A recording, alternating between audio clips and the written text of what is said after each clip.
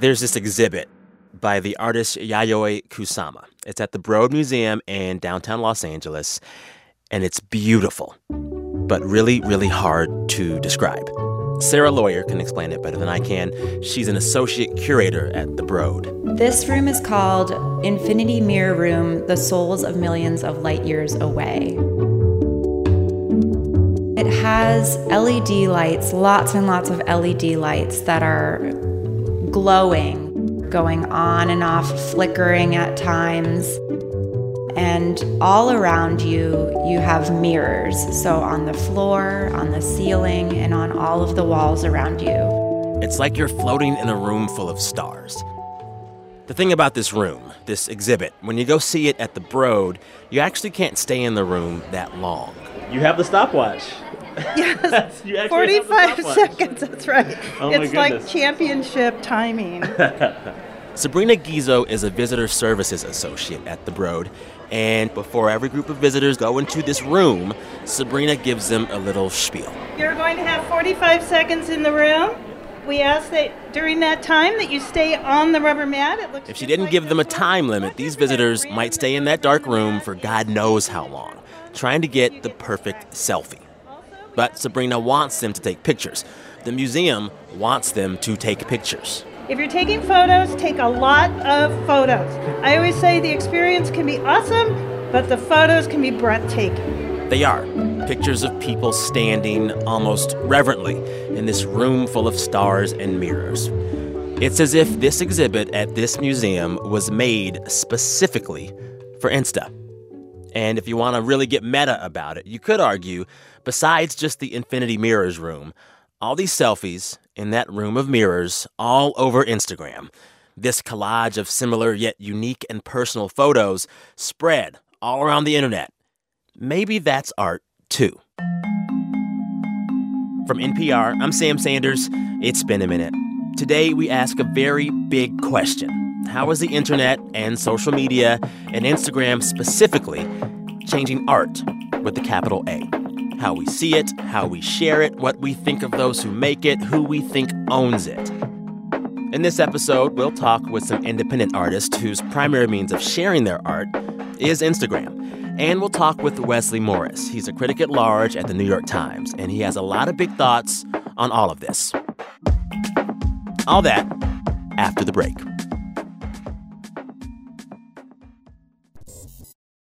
Support for NPR and the following message come from VSP Individual Vision Plans, offering coverage for a low monthly cost if you don't have vision coverage through an employer. You'll get access to the nation's largest network of independent doctors and hundreds of name-brand frames. Plus, you can save more than $200 a year. VSP believes you deserve to see better for life for less. Discover for yourself at needvspcoverage.com.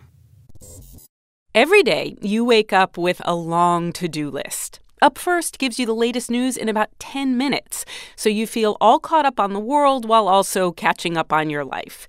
And hey, don't forget to walk the dog. Listen to Up First every morning from NPR News.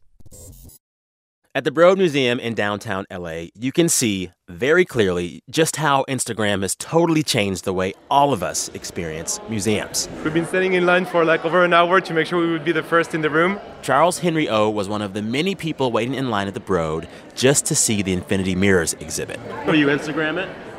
Most likely I will, yeah. Okay. Of course. Yeah. Adriana Hidalgo and her family were in line as well, and I caught them just as they left the room. It felt like we were just floating in air or something. Did you take pictures? Yes, trying to take How many did you get? I don't know. I didn't check yet. So These kind of visitors are a curator's dream. Visitors who will wait in line just to pay to get into a museum and who will then publicize the museum with a bunch of photos afterward. At the Broad, there are lines down the block on weekday mornings. And the Broad Museum has found that almost a quarter of visitors to the museum, they come after they see pictures from the museum in their friends' and family's social media feeds. And all museums realize now that Insta has to be a big part of their outreach. You'll occasionally hear these stories of museum goers with selfie sticks, taking those Insta photos, knocking over the artwork and stuff. But Sarah Lawyer, the curator at the Broad, she says for the most part, people are totally fine with folks making Insta part of their experience. I'm a curator. I go to a lot of exhibitions and look at art, and I'm constantly taking pictures too. So it's okay. So I'd almost compare it to the way that if you go to a restaurant and you see a beautiful dish and you take a picture of it because you want to document that beauty, and then you eat it and you enjoy all of the flavors and savor every bite. I think you can do the same thing with an experience of art. Museums like the Broad have totally leaned into Instagram. It is good for them. But even if it's good, it's changing the museum experience a lot. I called up someone who could really speak to all that change. Hey, Wesley Morris, can you hear me? I can. How are you? I'm good. How are you? What's going on? Wesley Morris is a critic at large for the New York Times. He writes about art and films and music and a whole lot more. And he says everywhere you look, art is changing, almost bending itself to the will and the aesthetics of Instagram. In museums, yes, but also everywhere else. I can see the effects of this thinking on more commercial ideas, right? Like how a storefront works, or, you know, how to design a retail space so that it attracts people's cameras, not just people. Because in the museum space, what's interesting is you don't really have to do a lot to be Instagrammable. I mean, obviously, somebody like, you know, Kusama. Yeah, Yayoi Kusama. She has the Infinity Mirrors exhibit that I saw at the Broad. She is ready-made for Instagram-oriented or, you know, camera phone-oriented consumption. But I also think that I can already see the way people who design retail space have appropriated her art to attract people to their space.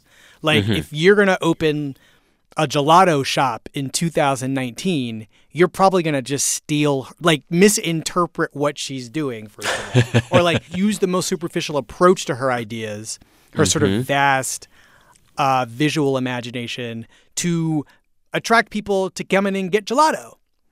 Yeah, I mean, because the first thing I thought of when you mentioned this to me was just the iconic photos of people taking photos of the Mona Lisa.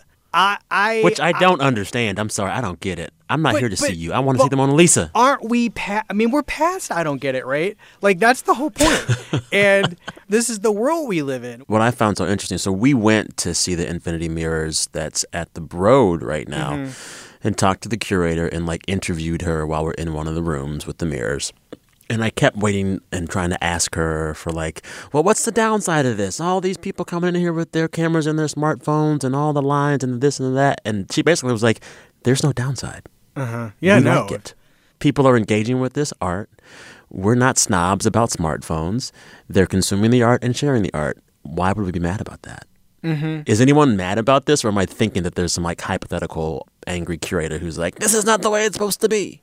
I'm sure those people are out there, but I also understand the pressure museums are under to get those feet coming through those doors. Oh, yeah. And if Infinity Mirrors does it, then so be it. Right. I mean, I think that there's a way to be a crotchety old person about this, and there's a way to just be like, yeah, that's just not a thing I'm going to do when I go to the museum, right? My problem is when that experience disrupts my experience, right? When I have to ask you to get out of the way of a painting because you are, you know, selfieing, you know, in front of something that I want to look at, like the Mona Lisa. Right. I mean, forget the Mona Lisa is like a joke at this point. Like just a Ray Pettibone, you know, like a Ray Pettibone painting. Like, I mean, well, it's a Her joke. here for the first time ever. The Mona Lisa is a joke. Wesley Morris, y'all. What I mean is trying to get close enough to it to do anything remotely intimate. You know, the funny thing about that ape video, the Beyonce Jay-Z ape video, was that where they're in the Louvre. Where they're in the Louvre. And in this video, the two of them are, like, posing in front of the Mona Lisa. By themselves. I thought that video is such a cop-out because the real power move would have been for the two of them to go at 2 o'clock in the afternoon on a Wednesday and just be like, y'all got to get out of the way. We need to see the Mona Lisa. But I just think that, the reason it just occurred to me was just because I was thinking about all of the ways that, we have this relationship with this art, and the experience these two people have in this music video is the experience we kind of think we want, which is just to have these famous images to ourselves without like being poked in the head by somebody's selfie stick. But it doesn't bother me. It doesn't bother me like in the macro sense. I just feel like there are certain things that because think about this also, like you think about the people who just don't have access to these images. And I think the museums themselves are aware of this too. If I'm a person who can't get to any museum because for any number of reasons, I'm disabled and I can't get in. I don't have money to get in. I don't really like museums. I'm agoraphobic. Any number of reasons that you couldn't actually access the space. A place like Instagram or the actual, museum sites, the gallery sites can give you a sense of what you physically can't see. And I think that's really valuable, whether it's coming from some random person's selfie stick or, the Whitney. I think either one of those things is okay. Yeah. And also, if you think about the collection of these images, you are like being given ways of seeing. What is, for someone who just wants to consume art in earnest and learn something, what is the best way to try to go about living in this world? Like if you had to give someone some like pro tips on art criticism 101 through the internet. I don't know. Like, what is your first tip? Make sure you get that caption. Just make sure you know what you're looking at. Like, what are you looking at? Who made it? What year is it? Like, what materials are these? Yeah. You want to know some basics, right? You just want to know, what the dimensions of the piece are. No one does that anymore. Ask any of those Instagram Mona Lisa selfie takers. Can they tell you one actual thing about that Mona Lisa? Well, I hope they could tell you that it's the Mona Lisa. Perhaps. But that's the one thing, right? But no. But I think that there has to be... think about the idea that people still are going to take their picture with the Mona Lisa, right? It does mean that there is some value. Now, does anybody care that Da Vinci did it? I don't know. I can't speak to that. But clearly, it is less about Da Vinci and more about the experience of, like, seeing this thing and, like, taking a picture of it. It is simultaneously, it has an Instagram value, but I don't know that it has art value.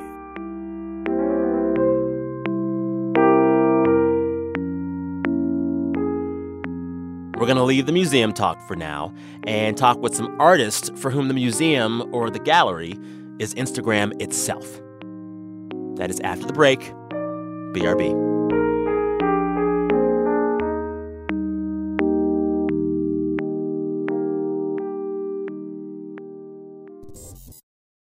Support for NPR and the following message come from RCA Records, presenting Pink's new album, Hurts to Be Human, featuring the hit songs Walk Me Home, Hurts to Be Human featuring Khalid, Hustle, Can We Pretend featuring Cash Cash, and more. Pink's new album, Hurts to Be Human, available everywhere now.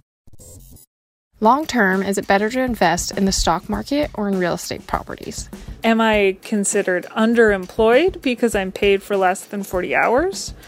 Or is full-time more of a feeling? I'm Cardiff Garcia, co-host of Planet Money's The Indicator, where we answer these great questions from you, our listeners, every day and in less than 10 minutes.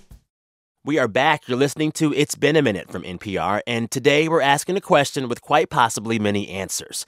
How has the internet, specifically Instagram, changed art? We're going to talk now with an artist who shares her work on Instagram. My name is Pavana Reddy, and I'm a poet and songwriter.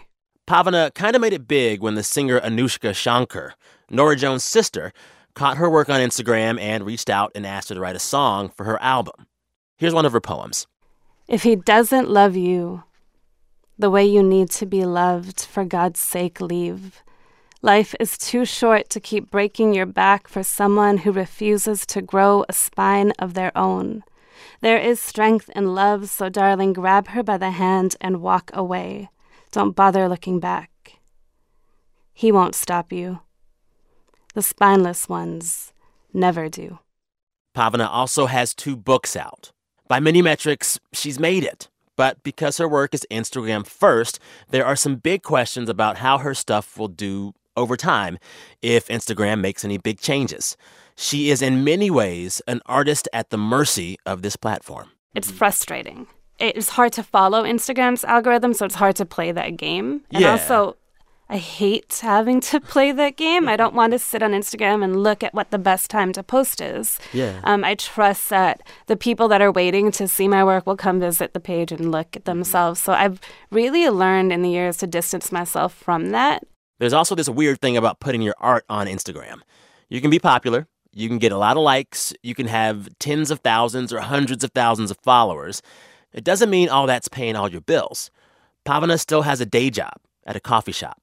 And I'll be at work and I'll be stressing out, and then someone will come in and be like, I love your work. Oh, and so they'll know your face. Right. So there'll be a moment where I'm just like, oh no, please don't recognize me. But also, that's so humbling, you know, that's so cool to have someone come up to me and like not even think about what I'm doing. Mm-hmm. I think initially sometimes my mind goes to, oh my God, I don't want them to know I work in a coffee shop. Really? To, that's so cool. It's not even like on their mind. They just saw me, recognized me, and they wanted to tell me they love my work. That's amazing to me. Yeah. I love that half of LA knows me as a poet and the other half knows me as a barista.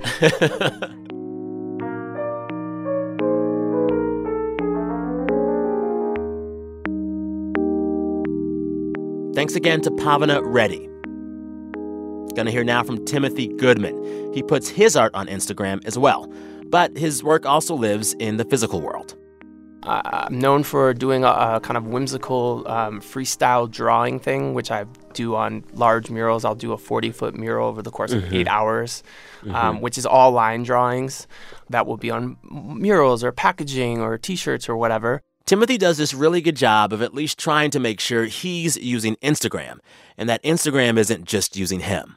Instagram for me is like how a jazz musician in the 1940s would play, you know, at this kind of beautiful swing dance club for all these people. And then the show would end at midnight and he would go up to Harlem and jam sessions all night till 4 a.m. and playing the music he really wanted to play. And so I always think about Instagram as this like sketch for me, you know? It's like, let me throw something against the wall, put something out there to an audience and see how people relate to it, how they interact with it, what kind of relationship they find with it. Does it resonate with people? Does it not? When I started talking to Uniqlo a couple years ago about a potential clothing line, what resonated most with them was all the Instagram writing I was doing or all the art I was doing for Instagram. And then that became this kind of really great collaboration because so much of the work I've been doing for free on Instagram ended up on Uniqlo shirts, and we sold 1 million of those globally. And so I've always thought about Instagram as this kind of like me, you know, shooting free throws before the game.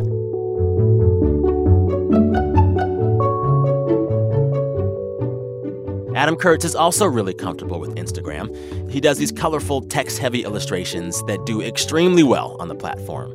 But he isn't sure how closely he wants to be tied to the app. So I guess my first question for you would be, do you consider yourself a quote-unquote internet artist? I would consider myself an artist, and I think adding the word internet before that is sort of like a weird qualifier. I don't know what that adds or subtracts, and so sometimes it can be added and it's like a positive, and other times it feels like a negative, like when someone says, you know, oh, well, you have beautiful eyes, and it's like, well, what about the rest of me? So sometimes it feels like that, where I'm like, oh, an internet artist, but not a real life. You know, sometimes it feels like a separation almost, like a have and have not. So I'm not a huge fan of that. Do people call you that? The first mainstream press I ever got was Paper Magazine in 2012. And they said, internet artist, Adam J. Kurtz, blah, blah, blah. And I was like, oh, okay. I guess that's it. And that really hasn't changed. You know, it shifted. It was Tumblr artist. More recently, it's Instagram artist. But, like, I mean, it's still me. I've been doing this a long time. When did you start? I like to say over 10 years. It's hard to put an exact label, but I've been building fan sites and making things on and off the internet, since I was a child. Stuff that I was doing as a teenager is honestly not too different from what I'm doing now.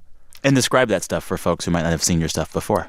So right now, I'm an artist and author. I do this illustrative work that manifests in a series of journals and stationery, books, and then also a line of gift accessories like pins, patches, and fun stuff. Yeah. I'm trying to think of how to describe visually some of the stuff that I see in your Instagram feed to our listeners. It is handwritten, text-heavy illustrations.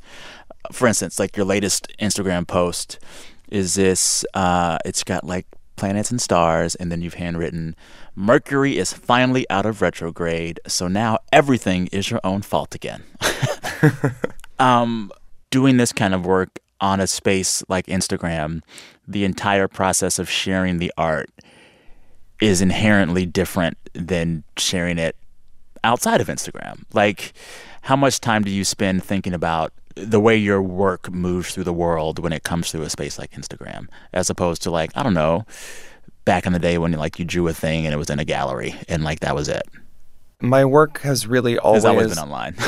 Yeah, it's always been online first, and so that was sort of what I was used to. And what is nice about the internet, and what I will always be grateful to Instagram in particular for, is it provides a human context that I think the work needs to feel real. And also, there is something about being held in people's hands where people feel like they really know me, despite the fact that I don't post, daily photos of myself, or I'm not necessarily sharing my, quote, real life on Instagram. That's not what I use the platform for, but my comments are such a happy and supportive and nice place. Teach me your ways. Right? I think it's, maybe I'm not popular enough. Maybe that's, if any listeners out here want to come and hate on me. You have 252,000 followers. You're fairly popular, sir. Well, I wonder what 252,000 people is in 2019 on the internet. What do you mean? I spent a lot of time thinking about this because I think a lot of people spend a lot of time thinking about it. I don't know if 250,000 followers is a lot of followers anymore. It's so crazy to hear you say that, because I could imagine, in a world before the internet, if an artist could say that 250,000 people saw a thing they made, it would be astronomical. It's almost as if the scale of everything has changed when the platform for your work all of a sudden is all of Instagram. No, you're not wrong at all. I mean, the scale has changed, and it is really hard to even visualize what that number is. Is that scary? Do you like that? Does it hurt you? Do you think about that a lot? Well, it helps that the Instagram the Instagram algorithm only shows my work to 1/3 to 1/2 of those people anyway. There's so many of these funny little realities that take the edge off of the whole thing, where the algorithm maybe doesn't show the work, or people scroll so fast that they aren't really even looking at it anyway, but it still counts as a view. It's what is a view? And also, what's a follower? The whole thing is so abstract. I don't let it impact me too much, or maybe as much as others might. When all of this crazy new frontier world makes you upset or makes you feel anxious, what is it about it that gets you?